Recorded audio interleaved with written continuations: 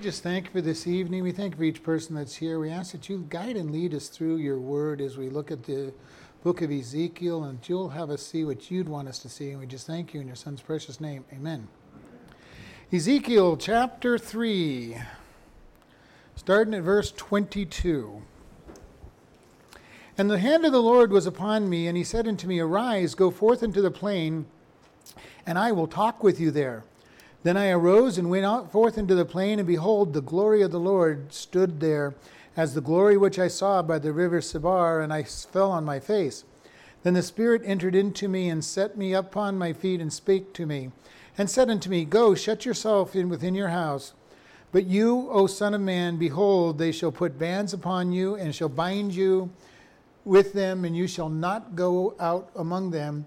I will make your tongue cleave to the roof of your mouth, that you shall be dumb, and you shall not be to them a reprover, for they are a rebellious house. But when I speak with you, I will open your mouth, and you shall say to them, Thus saith the Lord God, He that hears, let him hear, and he that forbear, let him forbear, for they are a rebellious house. So we're going to look at this. Remember, we were looking at, just previous to this, that God told him that he was to be a watchman, and the watchman has to call out when there's trouble. And if he, as long as he spoke, he would not be guilty of their blood. But if he didn't speak, then he'd be guilty of his blood, of their blood. And here God is telling him something very interesting. He says, "Arise and go forth into the plain, and I will talk with you there." God likes to bring us into quiet places for us to hear. Now, it doesn't literally have to be a plain, but have you ever noticed in your life when things are really hectic and hard, it's hard to hear God's voice, and you have to really focus and to hear Him? I know that's true for me. In the middle of all, and it's chaotic and things are going on, it's hard to hear His voice. And sometimes you just have to separate yourself and say, God, you and me, God. I'm going to turn off the TV, the radio. I'm going to go hide in the back room, or whatever it takes. You go and separate yourself to listen to God. And it doesn't take a long time to be able to listen to Him. But here we see that he's being obedient to God, and he walked. Verse 23 says, Then I arose and went forth into the plain, and behold, the glory of the Lord, which he saw by the river Sibar at the very beginning of the book. And he saw God. And the normal response when they see God, they fall on their face. This is such a consistent thing that happens. People see God, they come into His presence, and they're overwhelmed. And I don't know if you've been there. I know I have felt it at times when I've just been overwhelmed by God's presence. I don't necessarily fall on my face, but there is that humbling point when God's presence just falls upon you. Whether it's in worship or in study or listening or just praying, whatever it might be, and you just all of a sudden realize that you're in God's presence. And we see this over and over. It's a recurring theme when God comes and He talks to these people. And the glory of the Lord is this a splendor. The reputation of God is being revealed to him. And he sees things differently than he's been seeing them. And remember, he saw the vision in chapter 1 of the cherubim and God riding on the cherubim. Chapter 2, he was called by God to a job.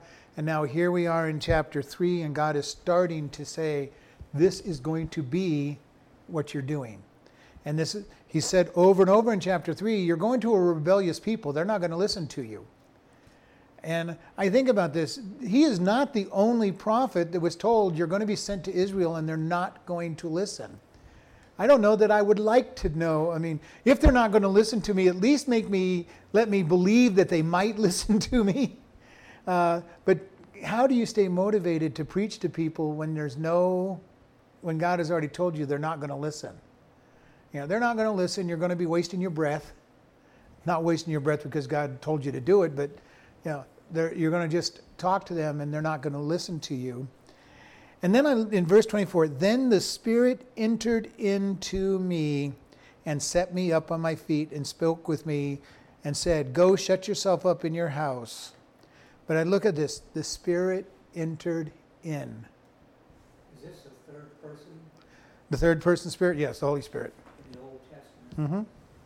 Holy Spirit's represented often in the Old Testament. But I love it here because there is a huge school of thought that says that in the Old Testament, the Holy Spirit did not enter into people, and that was a New Testament phenomenon. I have always believed that it's a different mentality from the Hebrews to the Greek. That when God came upon the Hebrew people, that he literally came into them in the same way he has in the New Testament. And so here we see him actually saying, the Spirit entered in. And again, this comes down to my belief that God is the same yesterday, today, and forever. He hasn't changed between the Old Testament and New Testament. He's always been a loving, gracious God all through the Old Testament. And even in the New Testament, he has those vengeance and he struck dead Ananias and Sapphira for lying to the Holy Spirit and trying to make it look like they had given all to the church. And so he struck them dead. So God is still acting today as he did in the past, and in the past as he does today. And here we see the Spirit entered in and filled him and lifted him up.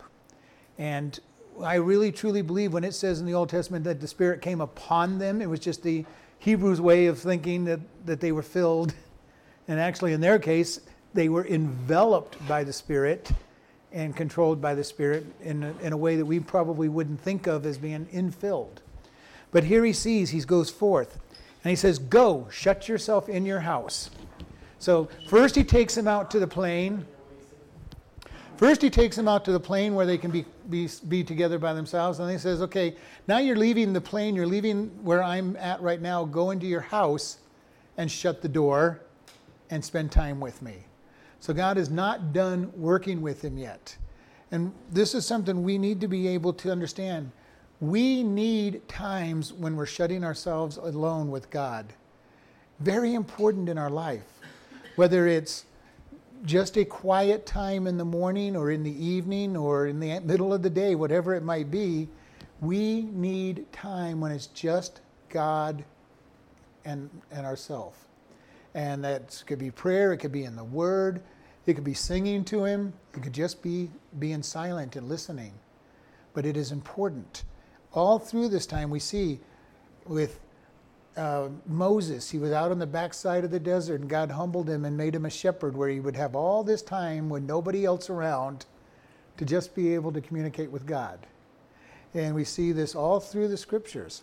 That people were called aside to have God talk to them. Elijah went away and was hidden by the brook, Jabbok, and God ministered to him and said, "I'm going to take care of you," and showed him how he was. Jesus, it tells us, he went away early in the morning or late at night to get away from the crowd so he and the Father could be alone. Now, Jesus needed to get away and be with the Father. We know we need to be getting away and being with the Father. And here we're seeing Ezekiel being told, "Go. Go into your house, shut yourself in." And then it says, "But you, O son of man, behold, they shall put bands on you and shall bind you with them, and you shall not go out from among you." So he said they're going to put bands or fetters. Leg irons we might consider. If you've seen the news reports where somebody's coming from prison into jail, oftentimes they'll be with leg irons and they stretch up to their hands and so they can't get away. This is what he's talking about, that kind of fettering that says you're going where they want, going to do what they want because you have no choice in the matter. And that's what he's referring to here in Ezekiel 4. That they're going to bind you with these fetters. They're going to have you go with them. And here he says in verse 26, "And I will make your tongue cleave to the roof of your mouth, and you shall be dumb, and you shall not be for them a reprover, for they are a rebellious people." God was not going to let Ezekiel speak reproof to them. And you look at this sounds really, really harsh. If you ever had it seem like your tongue was stuck to stuck in your mouth. It just wouldn't move. You could not say anything. Sometimes I think it's God keeping us from saying the wrong things. But here God is telling him, I am going to make it so that you cannot speak to them, either good or bad in this case. And it says, I'm going to make you as dumb, unable to speak. And I think this is so interesting because just at the beginning of this chapter, he's telling them, if you don't speak, you're not doing what I'm telling you to do. And yet God's saying, in this case, I'm not going to let you be their reprover because they are going to do what they want to do. The hardness of people's hearts. And this is something we sometimes as Christians will do this. We get a hard heart and we just decide, I am not going to be obedient to God. I don't care what you do to me or how you try to make it happen. But we see it also in Pharaoh. It said that God hardened his heart. And in some of the verses it said Pharaoh hardened his heart. Pharaoh had no desire to obey God. And even when he wanted to, God said, no, it's not time yet. Because he knew that Pharaoh was not ready for it to happen. And we see over and over God making things happen. We think about, I've heard some people say that Jesus healed everybody he came across. Well, no, not everybody that he came even near his path got healed. Many did, maybe even most. But not everybody got healed that was in Jesus' path. Because some didn't want to be at the right time or weren't ready for it. And it wasn't the right time for God to be glorified. When the Spirit moves, it is to glorify God. Always. God will always be glorified when the Spirit moves. When people get healed, it is so that God gets the glory.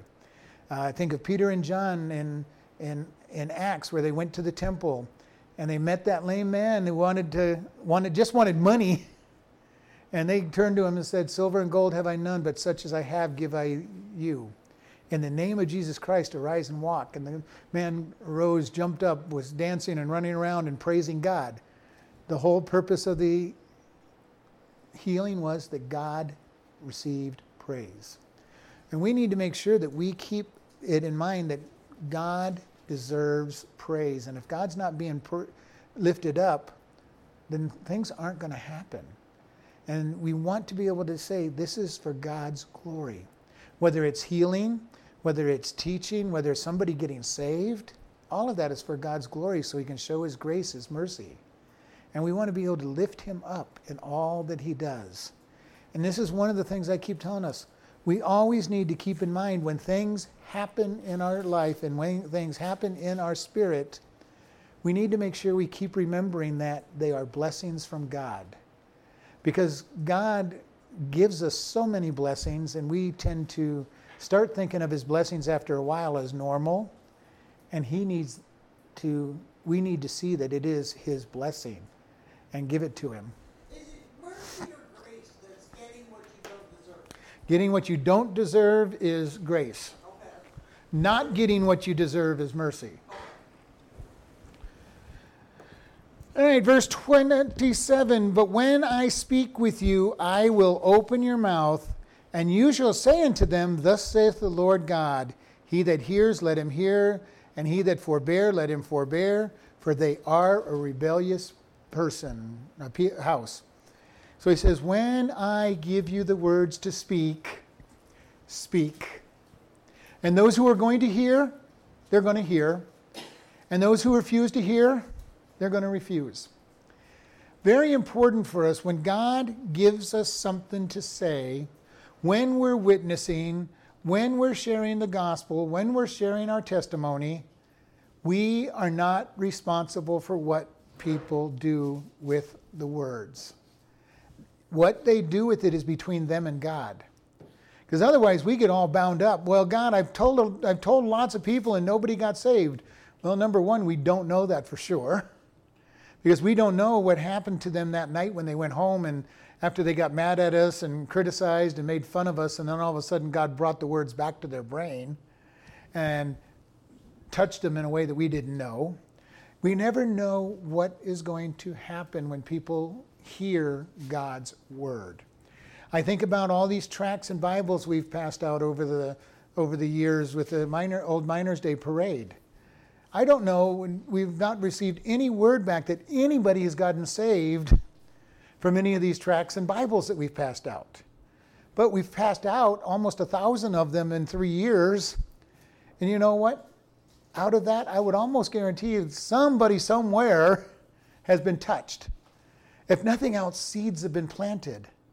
And God rewards this planting of the seed as much as the harvesting of the seed. So we don't know, and we won't know until heaven how much people have been touched and whether people have gotten saved. Unless somebody happens to write us a letter and saying, thank you for passing out this tract. I got saved on that day.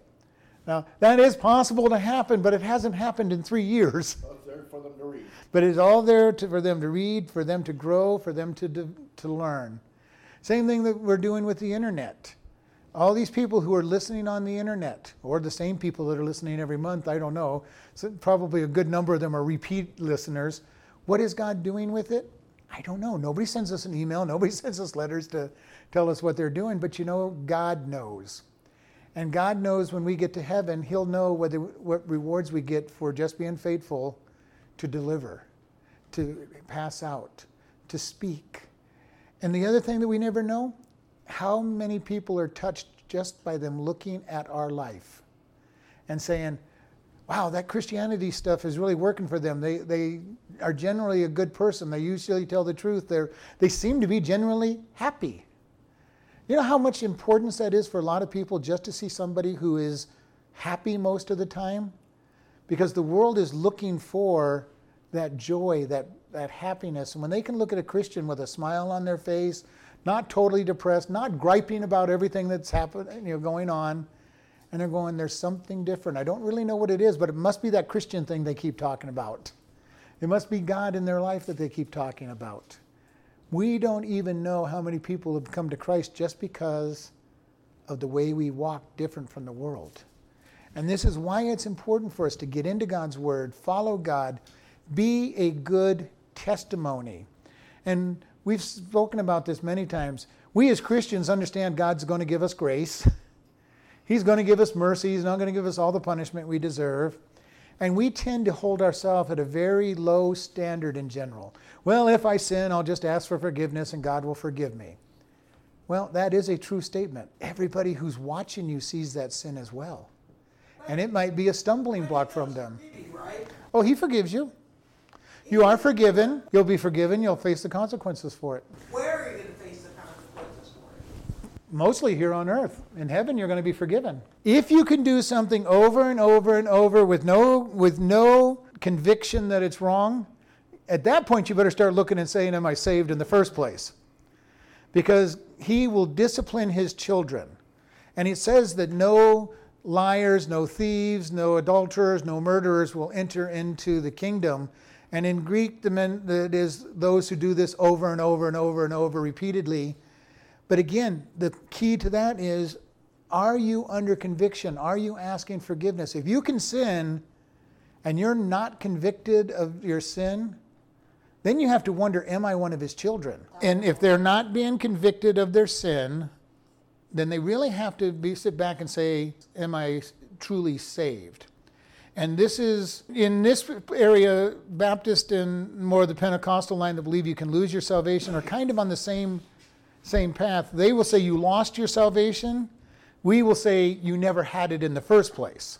But it's not our job to try to judge whether they're saved or not, that they are living in sin. They are living in a sinful condition. Again, if you have two people who aren't married living together, they're living in sin, which is fornication.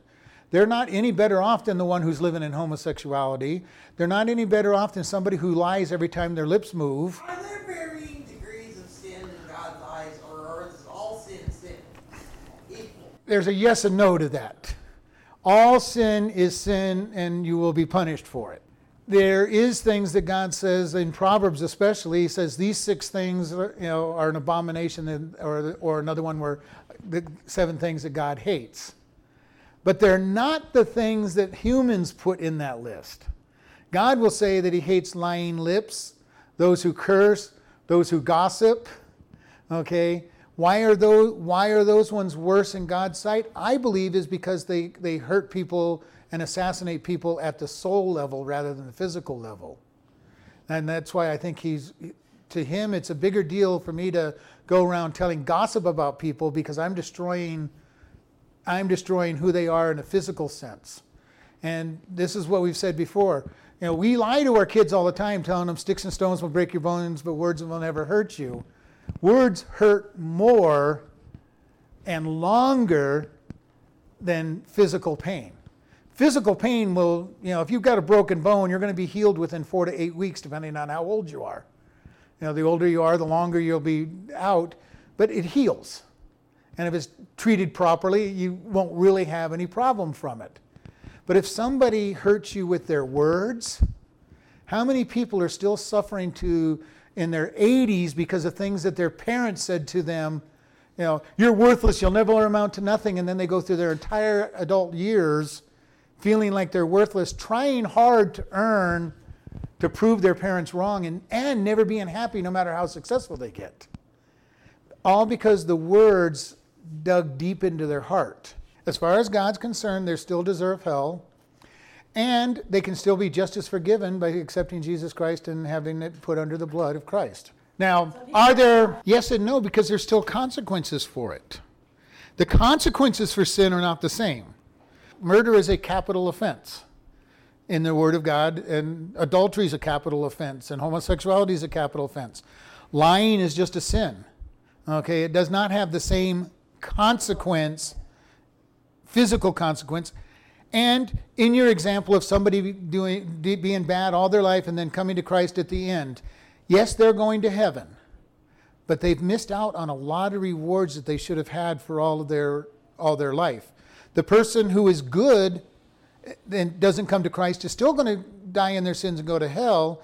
But the person who comes to Christ and is good most of their life, they've studied God, they will have a lot of rewards in heaven that the other person does not have. So there is a difference in heaven as well. That's that with people about the varying degrees of accommodations in heaven. Mm-hmm. And a lot of people believe that heaven's heaven and everybody gets the same reward. And I don't believe that. Jesus, in the parable of the talents, said, take from him who had 1 and give to him who had 10. He who has done well will receive more. And I believe that's not just talking about this world, because it was at the end when he held an accounting, which meant he was at the bema seat, saying, you just got in. You're here, you got in, but you're not going to be rewarded. Now, what it means to have a reward in heaven, I have no idea what it means to be. It obviously means something. Now, what it means, who knows? Because we can only try to look from our sinful state and say, I want everything. I want everything. I'm greedy. That's not part of heaven. So what does it mean to have great rewards and responsibility in heaven? I don't know. I do not believe that everybody in heaven is equal. And I don't think the scriptures teach that. And we can go through all the different scriptures on that. The rewards, the fact that we're going to stand at the bema seat and be given rewards means there's something of difference in heaven. Now, what exactly that means, I don't know, because heaven is different. I believe heaven is very different than most people believe it is anyway, because you get into the Old Testament pictures of heaven, and they're talking about commerce and all these other things going on, and work and all these different things going on in the new heaven and new earth. That means when Jesus said, I will give you authority over 10 cities, he meant authority over 10 cities. And we know that the angels have hierarchy as well. We know that there are low-level angels. We know that there's some that are over a group of people. We know there's ones over nations, which means that there's angels reporting to them. If it's true for the angels, why would it be any different for us as humans when we die that there won't be some kind of hierarchy to the point where there's just some people down there not over anything because they accepted Christ at the last moment or didn't do anything in their entire life other than accept him and barely made it into heaven. So I see it, the angels are that way.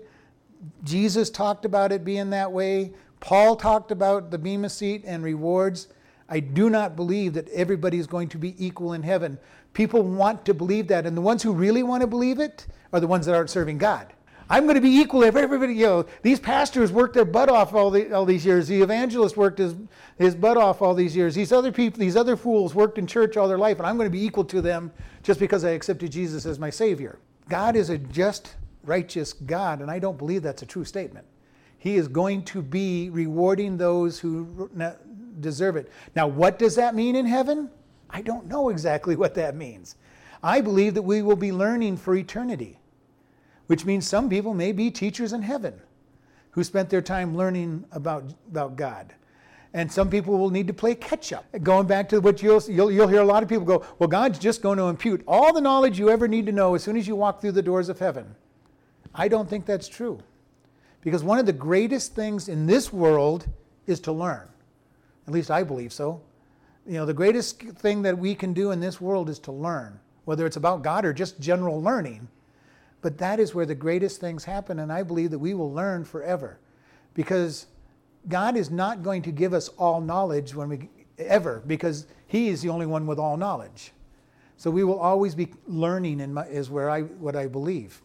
Now, if I'm wrong, that's fine. I'll go to heaven and I'll be wrong. But I don't see us all being 100% equal when we get to heaven. Well, I'm just saying, I know. Oh, believe me, so have I. Yeah, the only thing that can't be forgiven is to reject Jesus Christ, and you got up until you die for that. And that's the one thing that won't be forgiven, because you have to accept Him to be saved and have eternal life. But you're right. A lot of people believe that when we get to heaven, we'll all be equal and everything will be the same, and because it's all Jesus Christ. And I can understand why they say that, but it doesn't fit with a lot of the other things that we're told. It'll always happen. Now, for their defense, I understand what they're saying. It's all by grace. It's all by what Jesus did. So therefore, there's nothing that we do. And I understand where they're coming from. And they'll take one of my favorite verses, Ephesians 2:8-9. For by grace are you saved through faith, and not of yourself. It is a gift of God, not of works, lest any man should boast. So they're going to go, well, see, this one, that doesn't say anything about heaven. It says everything about salvation. So again, we take a verse and say, this is what I'm looking at, and it's not what it's talking about. Because then you're going to have to say, well, Jesus lied when He said He's going to reward somebody more than somebody else. That one statement is enough for me to know that not everybody in heaven is equal. There's going to be rewards for good stewardship. And that's one of the reasons why when somebody comes to the Lord at the last moment of their life, they're going to get to heaven, yes, but they're not going to have rewards because they haven't had time to earn any rewards in heaven. The old adage of, it's better to be the street sweeper in heaven than to not be there is true. I mean, just being in heaven is better than not being there.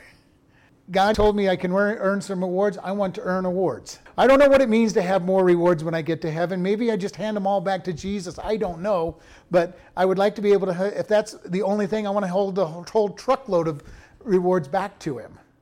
But when Jesus said that He would reward those, if you were faithful, you would be given more responsibility, I do not believe is just on this world. I believe because of the way He worded it at the day that He recorded the reckoning. When is that? When we stand before Him at the Bema seat. That will be the day where we will give an account for everything that we have done. Or He'll take our works, actually throw everything in the fire and pull out the gems and rewards and hand them back to us. There is that time when rewards will be given out to us. If somebody wants to believe that in heaven everybody's equal, I'm not going to sit there and argue with them. I will say, here's the verses. You can do what you want with them. You can disagree with them. You can say it's all on this earth and not in heaven. It's up to you. The idea is don't look for praise on this earth.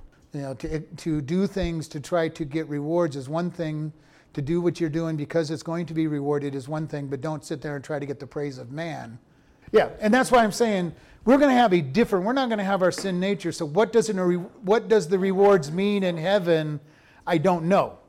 All I know is that God very clearly talks about rewards, so they have some value. The whole thing is, even in this world, it's not wrong to give somebody a reward or to be rewarded. We do that when we go to work. We trade our time and expect at the end of the week or used to be the end of the day, but now at the end of the week or the end of 2 weeks to get the reward for the time we've put in. All right, in that case, we've earned it. And a reward needs to be earned. And in our day and age, rewards are starting to just be handed out just because.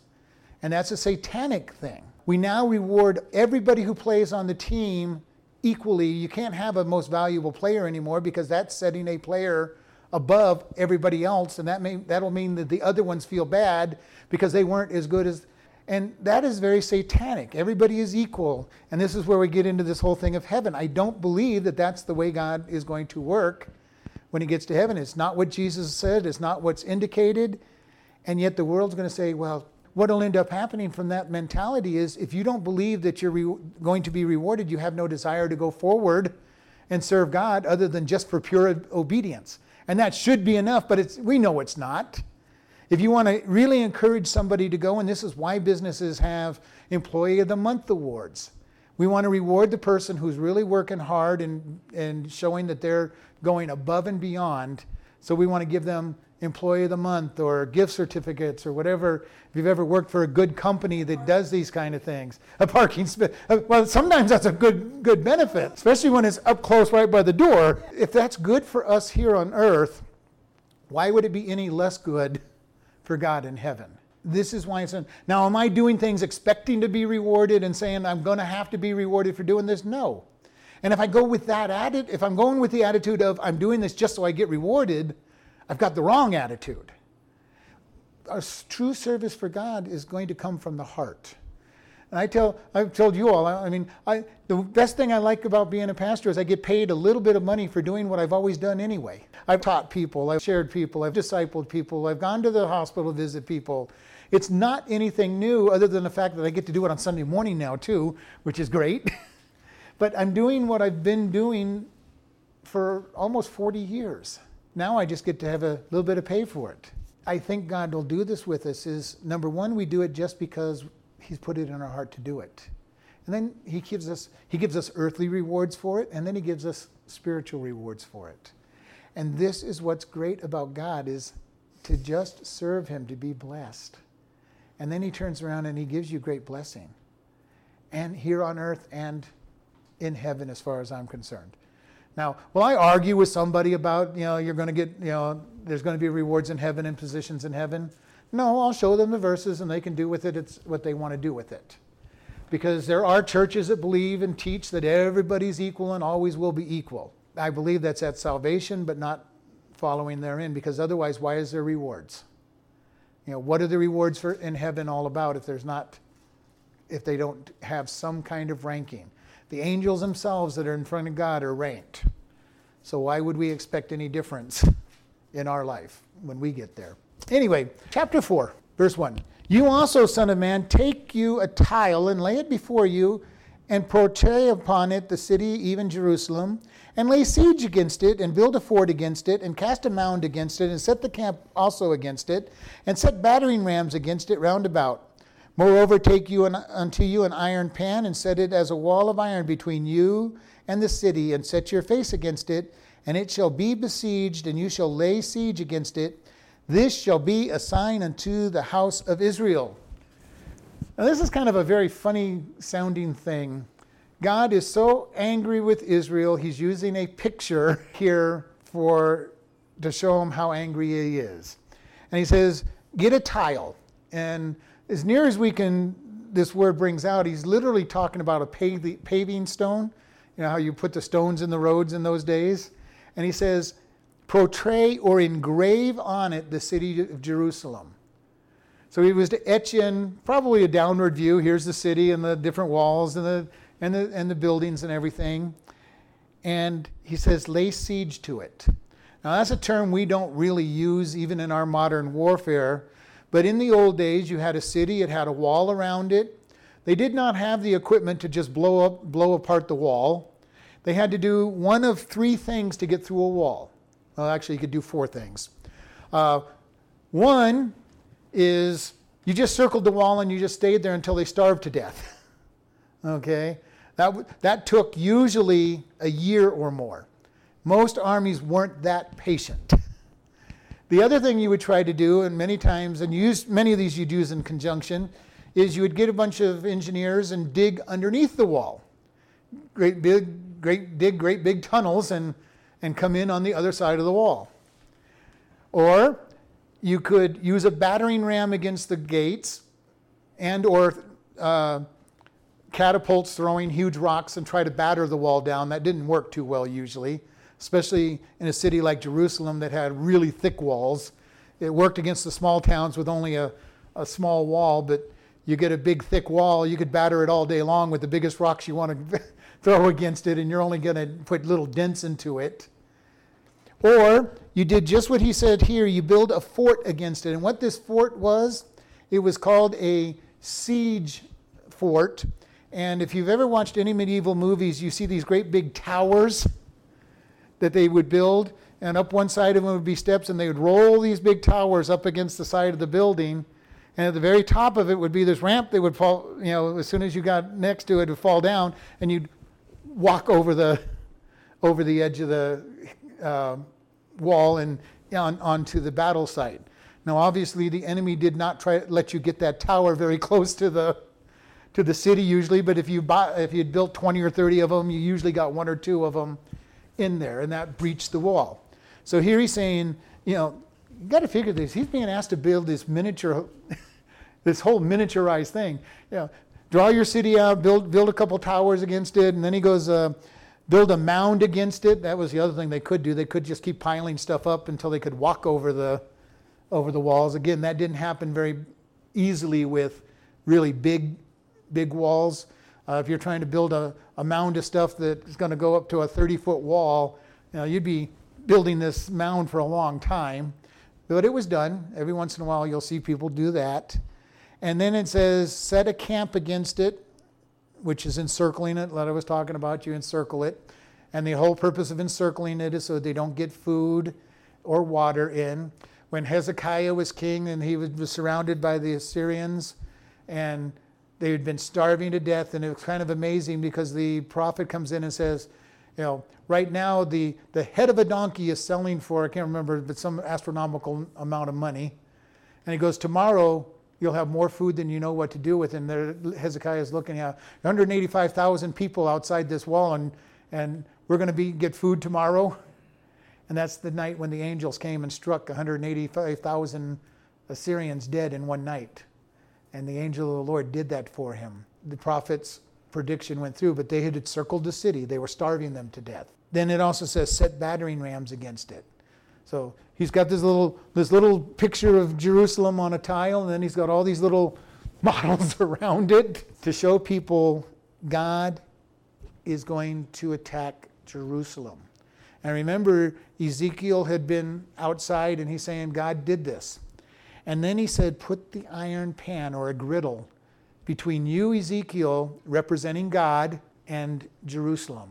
Now, will it be a big pan or just a little pan? Well, it doesn't say exactly how big it is. It's a griddle for our measurements, a foot. Remember, though, his city is this little tile on the ground. So anything between him and that is blocking it. Literally, it means an iron griddle, an iron pan, similar to what you would use on a 2-burner stove, about 1 foot long and 6 inches to so wide. But any pan is going to do this because, remember, he's not saying block out the whole city. He's saying, you've got this tile on here that's representing the city. I've encircled it, meaning that it's under siege. And now put this up. And you, Ezekiel, are representing me. And this pan is representing the wall between me and my city. And you've got to understand, when the Jews hear anything negative about Jerusalem, especially in this day and age, it freaks them out because Jerusalem is the center of God. God's temple is there. His temple is there. His presence is there.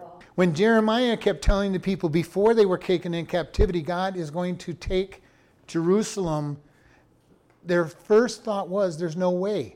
God's temple is here. This is where they thought that Jerusalem was impenetrable and that could not be taken.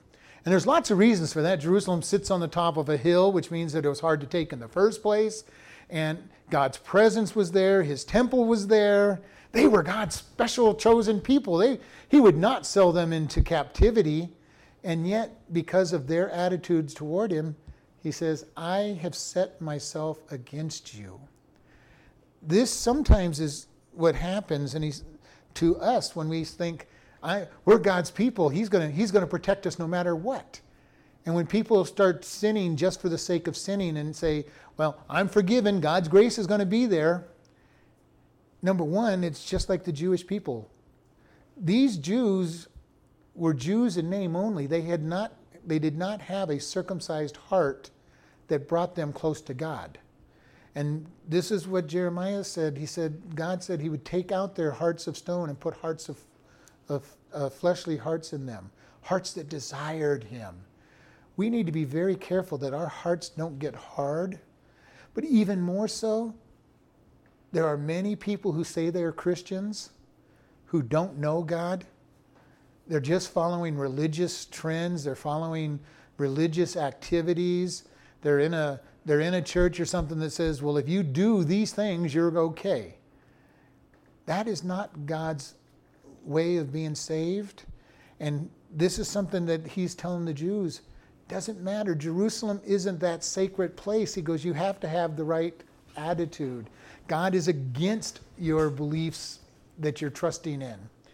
And this is why I say, if somebody, and go back to what we talked about if somebody can commit a sin repeatedly and they're not convicted by it, they really need to look and say, am I one of his children? Because God says he disciplines his children. Now, is it something that you're doing that is not necessarily a sin? And because there's a lot of things we call sin that aren't necessarily sins, because there's no thou shalt not. Drinking would be one of those. There's no verse in the Bible that says thou shalt not drink. Now, there are plenty of verses that says do not be drunk. Okay? But just somebody drinking is not necessarily sinning. Now, if God has told them not to do it, now it's sin.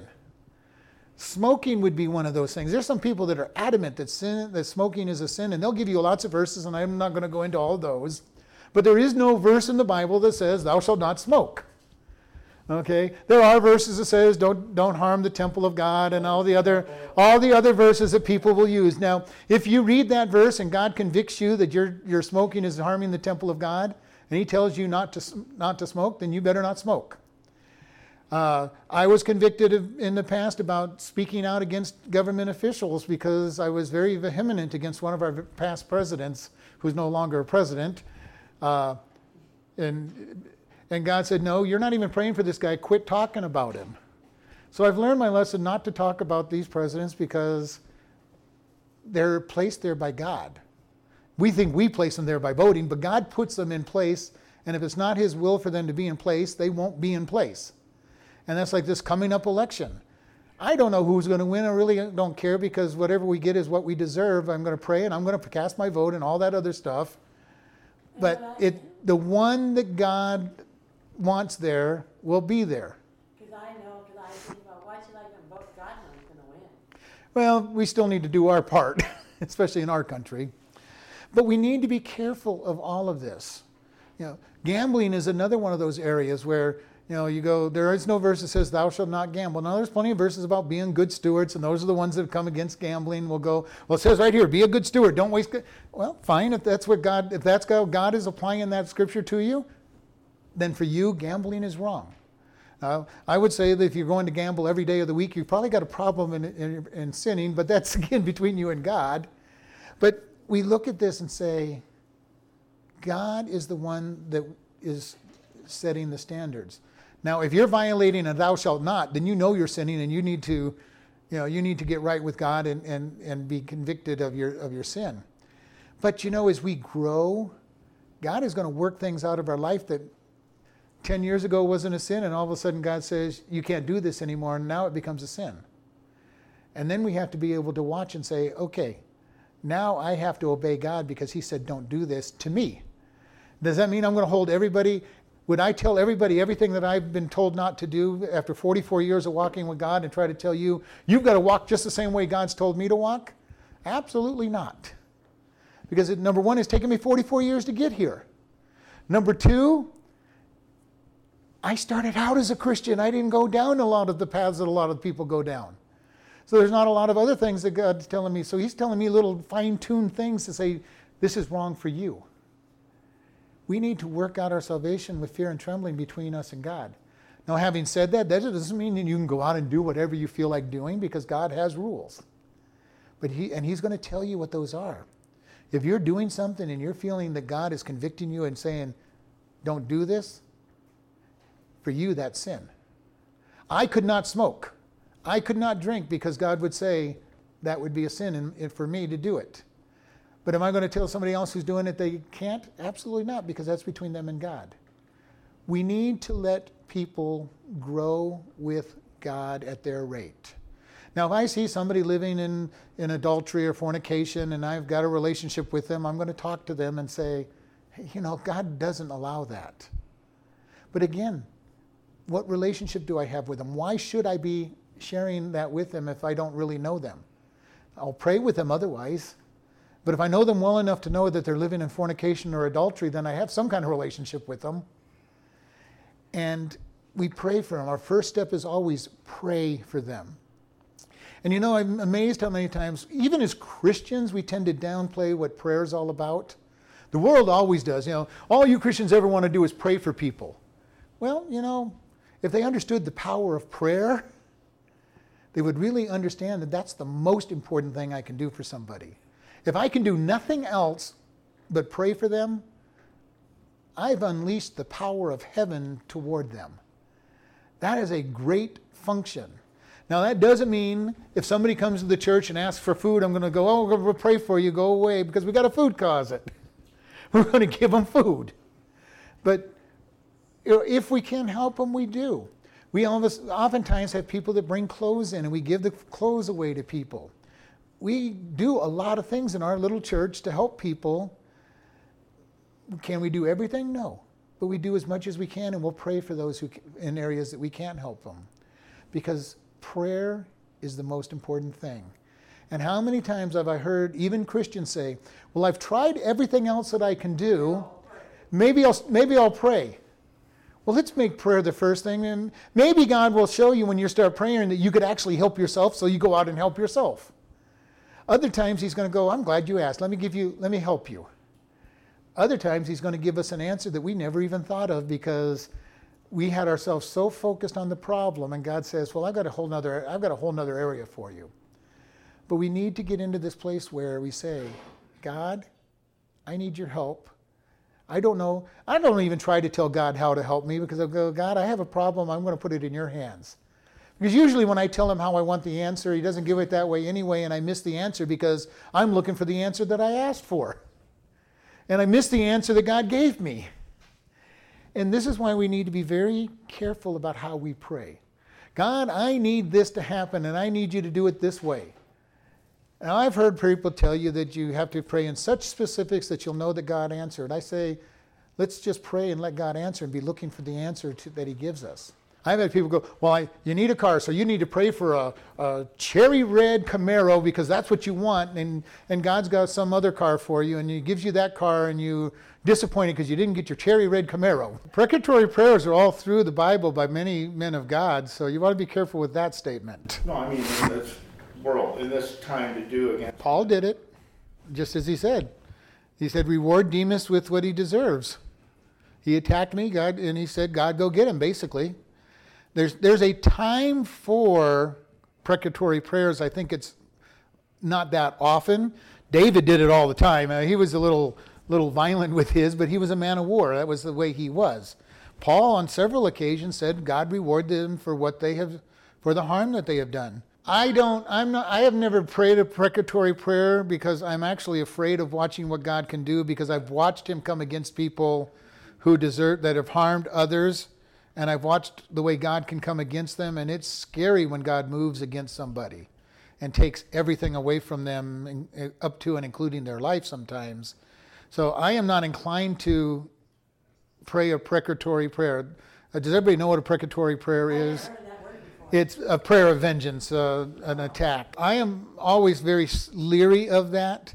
Now, I have also never had a place where somebody has done so much harm that I really feel that they deserve it. But I have seen people, and I've shared this, the head deacon and I went to this one man in this one church that was attacking the pastor for really no reason at all. And we told him he had to stop. You could not be attacking the pastor, especially when he didn't have any other reason that he didn't like the pastor for whatever reason.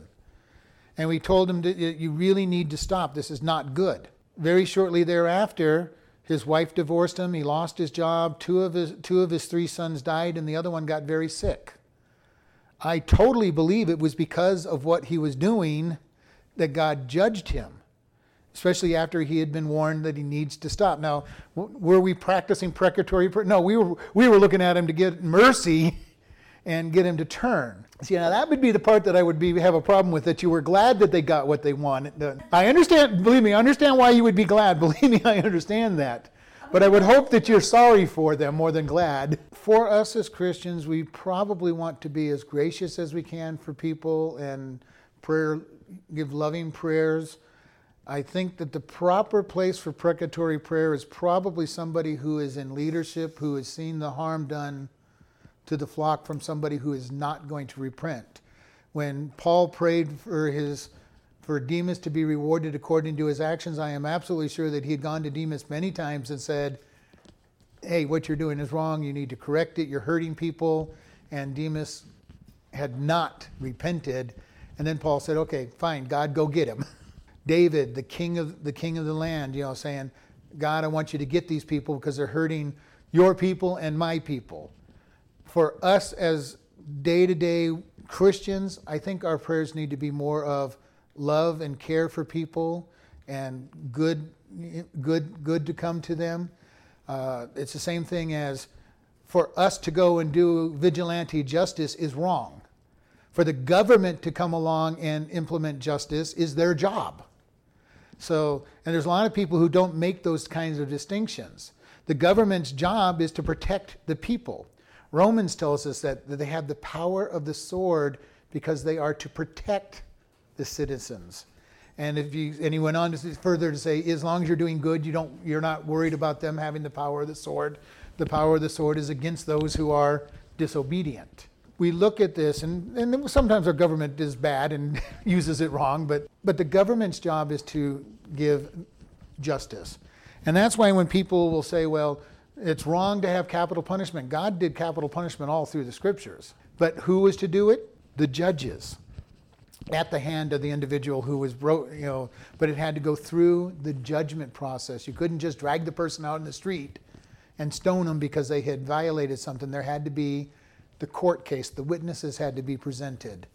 And this is very important for us to understand. There are things that are true and this goes again where we're at, we're all equal before God at the foot of the cross, but there are people with higher positions. The government has a higher position amongst the people. The father has a higher position in the family than the kids. The pastor has a higher. But along with the responsibility, with the power and authority comes great responsibility. And this is something we have to be aware of. Is some people say, I want to have that power. Well, are you ready to take the responsibility that comes with that authority? I think about for being a pastor. There are people that look at a pastor and say, you better be walking the right way, because they look at you at a much higher. We talked about how you look at Christians at a higher standard. When you get to be a pastor, they look at you. You can't swear. You can't say a bad word. You can't do anything without people looking at you and saying, well, how can you be a pastor and do that? Well, because I'm human. But I understand also what they're saying. The pastor is expected to be somebody who's held to a higher standard, and we're told they are. The choices for a pastor is that they need to be living at a higher standard. Not because they're stronger or anything, but because more people look at them than are looking at the everyday Christian. But we all have that higher standard as far as people looking at us. We're not to be a stumbling block in front of people that says, they're a Christian and they do that. We all know people that are in that boat, don't we? We all know people who claim to be a Christian who may or may not be Christians, but don't live up to the name of Christ. Usually they're probably not Christians in the first place because of the way that they're living and the way they're doing it.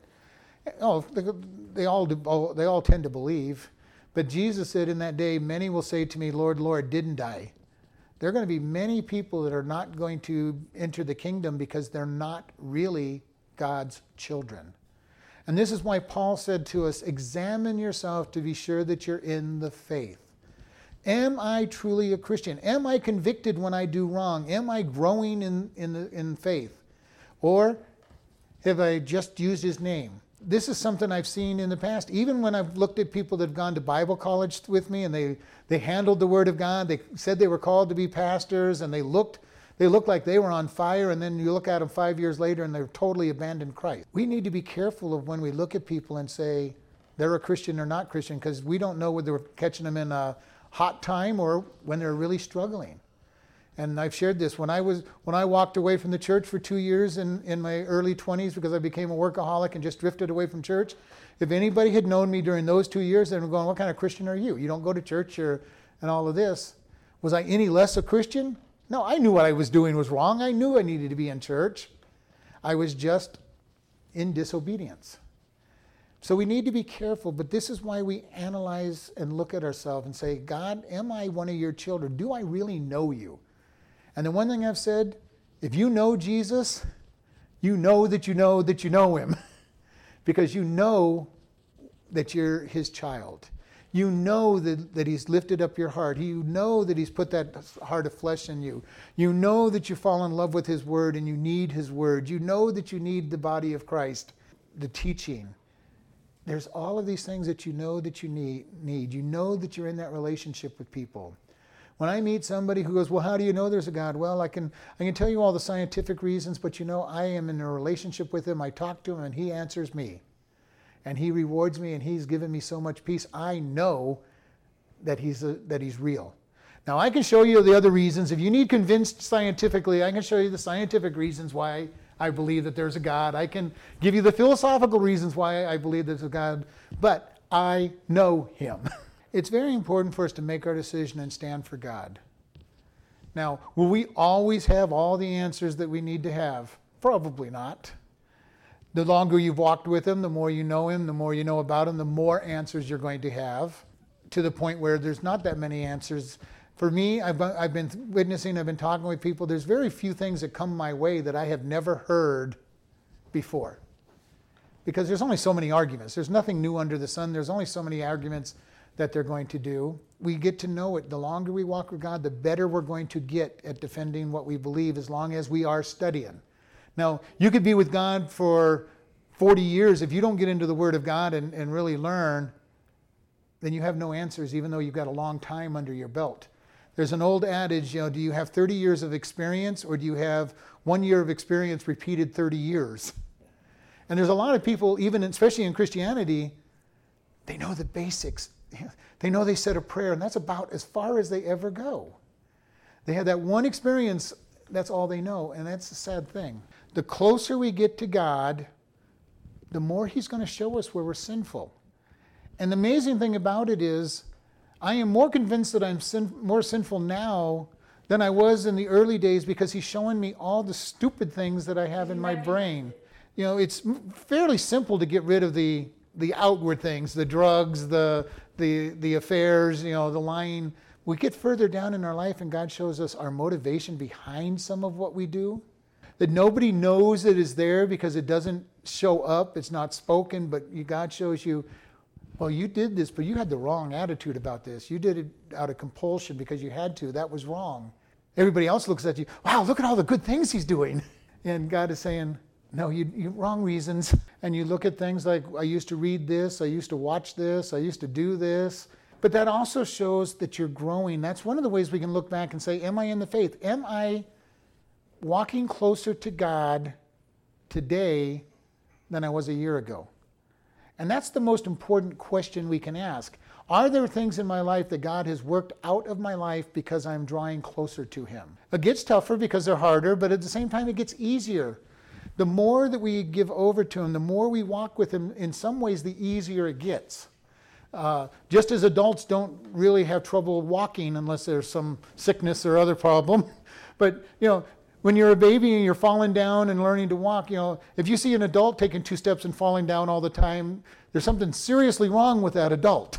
But when it's a baby learning to walk, we go, good job, you took 2 steps. Good job, you took 3 steps. But if you saw somebody 30 years old that was just trying to wobble around, trying to learn to walk, we would know that something was wrong. And I'm not talking about somebody who's drunk or stoned or that can't, or dazed because of an accident. You know what I'm saying. We just see somebody trying to learn to walk at 20, 30 years old. We're going to go, there's something seriously wrong with this person. Well, spiritually, it's the same way. We walk with God, and once we learn to walk, he's going, okay, now I want you to run. Okay, now you know how to run. Now we're going to teach you to do whatever. You're going to learn to play basketball or sew or do ballet or something. Let's go beyond. And God keeps pushing us to the next level and the next level. He doesn't want Christians crawling around on their hands and knees.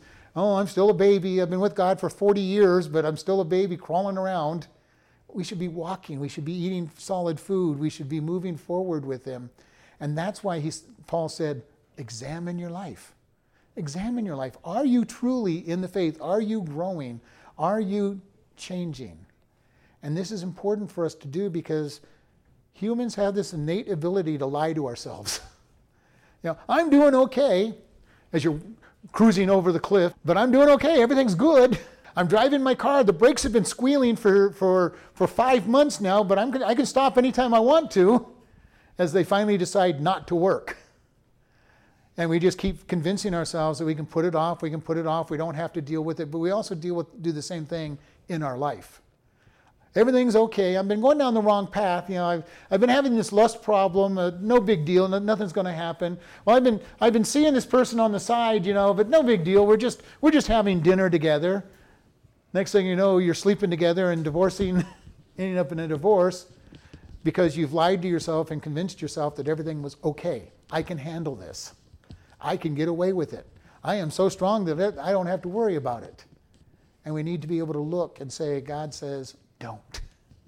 Don't do these things. Don't put yourself in that place.